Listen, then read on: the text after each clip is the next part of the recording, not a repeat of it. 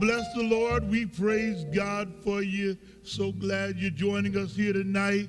We're so excited about having you as a part of this worship experience. I want you to get ready now for worship.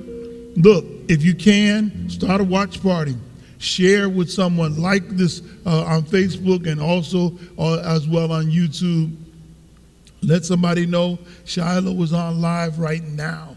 This is our Lenten season, and we're worshiping together in the Spirit of the Lord Jesus Christ here for Lent.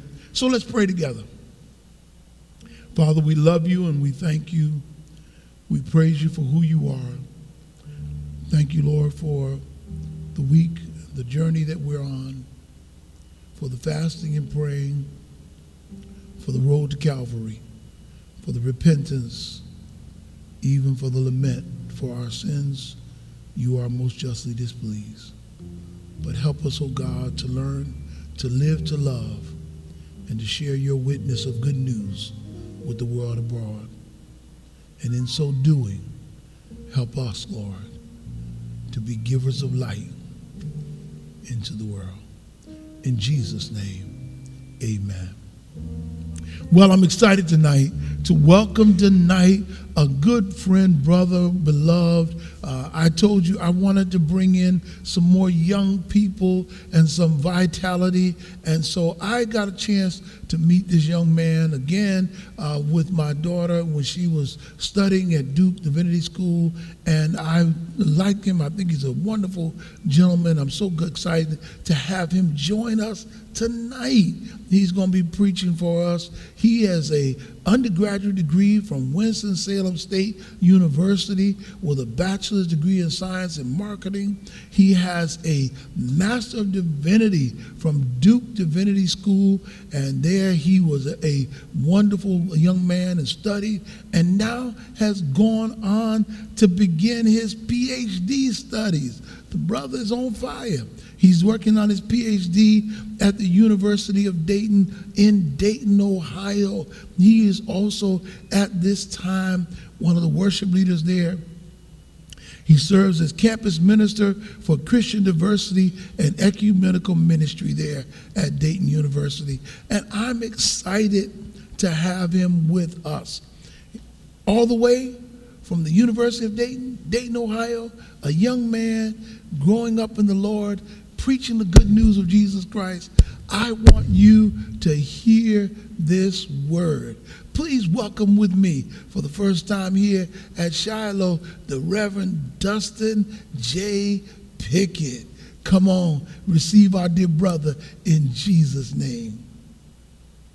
Hello, family. I am extremely grateful for this opportunity to share with you today. I am thankful to Bishop Watts and to my dear friend Brittany for this invitation. Thank you so much. I am so blessed to share with you through this Lenten season. Our text today comes from Mark, the 8th chapter, verses 31 through 38. And this is what it says. Then he began to teach them that the Son of Man must undergo great suffering and be rejected by the elders, the chief priests, and the scribes, and be killed, and after 3 days rise again. He said all this quite openly, and Peter took him aside and began to rebuke him. But turning and looking at his disciples, he rebuked Peter and said, "Get behind me, Satan. For you are setting your mind not on divine things, but on human things." He called the crowd with his disciples and said to them, "If any want to become my followers, let them deny themselves and take up their cross and follow me. For those who want to save their life will lose it, and those who lose their life for my sake and for the sake of the gospel will save it.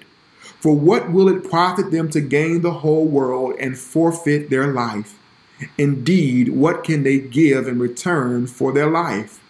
Those who are ashamed of me and of my word in this adulterous and sinful generation, of them the Son of Man will also be ashamed when he comes in the glory of his Father with the holy angels." This is Mark, the 8th chapter, verses 31 through 38. The word of God for the people of God. Thanks be to God. In 1962, after seeing his 80-year-old grandfather rudely turned away from the registrar's office for attempting to vote, Jimmy Lee Jackson decided to join the civil rights movement. On February 18, 1965, he was among more than 200 people participating in a night march in Marion, Alabama. Before they had walked a block, they were confronted by state troopers and the police chief, who ordered them to disperse. The marchers halted after the chief's order, and suddenly all the street lights on the block went out. A black minister at the head of the march knelt to pray and was struck on the head by a trooper. Other troopers began swinging their clubs, and marchers panicked, running for cover. Jackson and his mother huddled for safety in a cafe. When Jackson's grandfather entered the cafe bloodied and beaten, the young man tried to take him to a hospital. But they were quickly shoved back by a crowd of club-swinging troopers and terrified marchers. The troopers began knocking out the cafe lights with their clubs and beating people. Jackson saw a trooper strike his mother, and he went in to protect her and was clubbed across the face and slammed into a cigarette machine. Another trooper pulled his pistol and shot Jackson in the stomach. It was 2 hours before Jackson arrived at a hospital in Selma. He died 8 days later on February 26, 1965. Jimmy Lee's story is one of countless freedom fighters and black people who were met with death and danger as they attempted to fight against oppressive systems and structures. Congressman John Lewis, who transitioned last year, died still bearing physical scars from his involvement in a civil rights march that would become known as Bloody Sunday. In a 2015 interview, Congressman Lewis noted, "Well, the physical scars are still visible. When I go back, I remember the bridge for me is almost a sacred place, because that's where some of us gave a little blood and where some people almost died," Lewis said. In this particular chapter of Mark, we encounter Jesus performing all types of miracles. The chapter opens with Jesus feeding 4,000 with 7 loaves of bread and a few small fish. After performing this miracle, Jesus cures a blind man at Bethsaida. And after all of these miracles, it is revealed through Jesus' questioning of his disciples that he is indeed the Messiah. The disciples are living on a high note. Then the table turns. Jesus begins to tell his disciples about the dangers that lie ahead for him. He explains that the time will soon come when he will suffer greatly to the point of death. And it is in the moment of sharing that Peter interrupts Jesus with what this particular translation of the Bible calls a rebuke. Although we weren't given the specific details of Peter's rebuke, I believe it probably went like this: "What is wrong with you? If you are the Messiah, why not just save yourself from suffering? Why would you let them take you out like that? Get a hold of yourself. It doesn't have to end this way." I understand Peter's rebuke. Jesus has just privately confirmed to his disciples that he is the Messiah, and in the next breath, he tells them that he will die at the hands of the system. How is it that someone with such great power is unable to escape death? Shouldn't the Messiah help to transform oppressive systems rather than fall victim to them? And like Peter, I've been there before. If you're honest with yourself, you've been there too.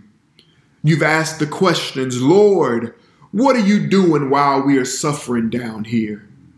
Lord, why do people continue to live this way? Lord, where are you when we are surrounded with so much death and destruction? Lord, where are you when black lives are being gunned down in the streets? Lord, where are you when 500,000 people are dying from a disease that has also held us captive in our homes for almost 365 days? Lord, where are you when people are going hungry across the world? Lord, where are you when death and violence are the rule of the day? Lord, where are you when we are doing and what are you doing when women and children are being trafficked across the globe? Lord, if you are the Messiah, why do things have to be this way? Save yourself and save us. Yes, I understand Peter because I've been where Peter has been. Peter and the other disciples have followed Jesus, given up all they had only to learn that the journey will come to a dramatic and gruesome end. So I understand Peter because Peter's response is a human response. And here, after Peter's rebuke, we see Jesus attempting to set the record straight by telling Peter that the cost of discipleship is taking up one's cross and following Jesus. Jesus tells Peter, Peter, I hear what you're saying, but if you want to be my example, you can't escape the cross. You have to pick it up and follow me. Often this text is read as an invitation to suffer with Christ. We read this as Jesus saying to the disciples that they too must suffer if they want to be his followers. However, I think there is something else happening in this text. Jesus isn't telling the disciples that suffering is a prerequisite for discipleship, but that it may come as a consequence to discipleship. So Jesus corrects Peter rather harshly, not because of his desire to escape suffering, because that's human, but I believe Jesus corrects Peter so harshly because Peter was attempting to understand a divine plan through human eyes. And often that is our issue. We attempt to understand God's plan through our eyes. Jesus' journey towards the cross and his eventual death was to understand what it feels like to endure human suffering. It was a divine plan. In this moment, Jesus solidifies his identity as a freedom fighter by deciding to stay the course, although he knew the implications of his actions. Jesus decided that he would continue to call out oppressive systems and structures, although it would inevitably lead him to his death. Jesus shows us what it means to be a true freedom fighter, much like Jimmy Lee Jackson and John Lewis and so many others. It isn't to run after death, that's silly. But it is to run after freedom and liberation with an understanding that fighting for others ultimately may lead to death. The journey towards the cross was to call out systems of oppression. The journey towards the cross was a protest of the systems and structures that falsely convicted black and brown lives. The journey towards the cross was to fight on behalf of the marginalized, no matter the cost. The journey towards the cross was to understand what it felt like to live under Roman control and persecution. So when Jesus tells the disciples to take up their crosses and follow him, it was not an invitation to suffer, but rather an invitation to understand what it means to suffer. It was an invitation to understand and reckon with what it means to live in a particular body and identity that does not have the privilege to easily escape systems of oppression that bear down upon them. It was an invitation for the disciples to see the world from a different perspective, to see from the eyes of the most marginalized, the underrepresented. Jesus says to the disciples, if you want to follow me, you have to be willing to fight for the people I love, no matter the cost. And although I would prefer that it could have been another way, I'm glad that Jesus continued on the journey. Because in continuing on his journey, Jesus provides us with a lasting reminder that he knows what it feels like to suffer how we suffer. Jesus, our chief freedom fighter, reminds us that he understands the pains we are going through. And by deciding to suffer as we suffer, Jesus reminds us that our pain is his pain. Most importantly, he reminds us that in our pain, we are not alone. In the old school church, they'd often say, I wouldn't serve a God that I couldn't feel sometimes. The older I've become, the more I realize that I wouldn't serve a God who could not feel what I feel sometimes. And that is the hope in this particular text.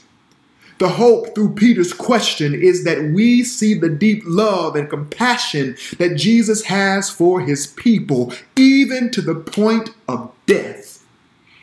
Many would have taken this opportunity as an invitation to escape. Many who have called themselves allies and freedom fighters have taken the opportunity to escape. But Jesus reminds Peter that he will be with us even until the end. And I'm glad that through our suffering, Jesus is present. He is present and he understands. He knows what it feels like through sickness. He's there. He knows what it feels like through pain. He's there. He knows what it feels like through grief. He's there. He knows what it feels like through every pain we have. Jesus is there and he is saying to us, I see you. You are not alone. This past year has been extremely challenging, especially for people who already found themselves in difficult situations. And through this past year, with all the struggles and pains we've experienced, I needed this particular text to remind me that I don't serve a God that is disconnected from the pains and experiences of human life, but that God knows because God has been there before.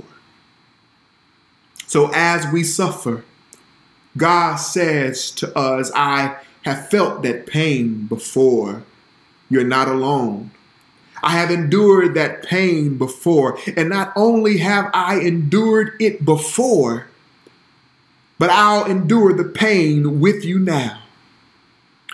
So I know that things may look tough right now, but you are not alone.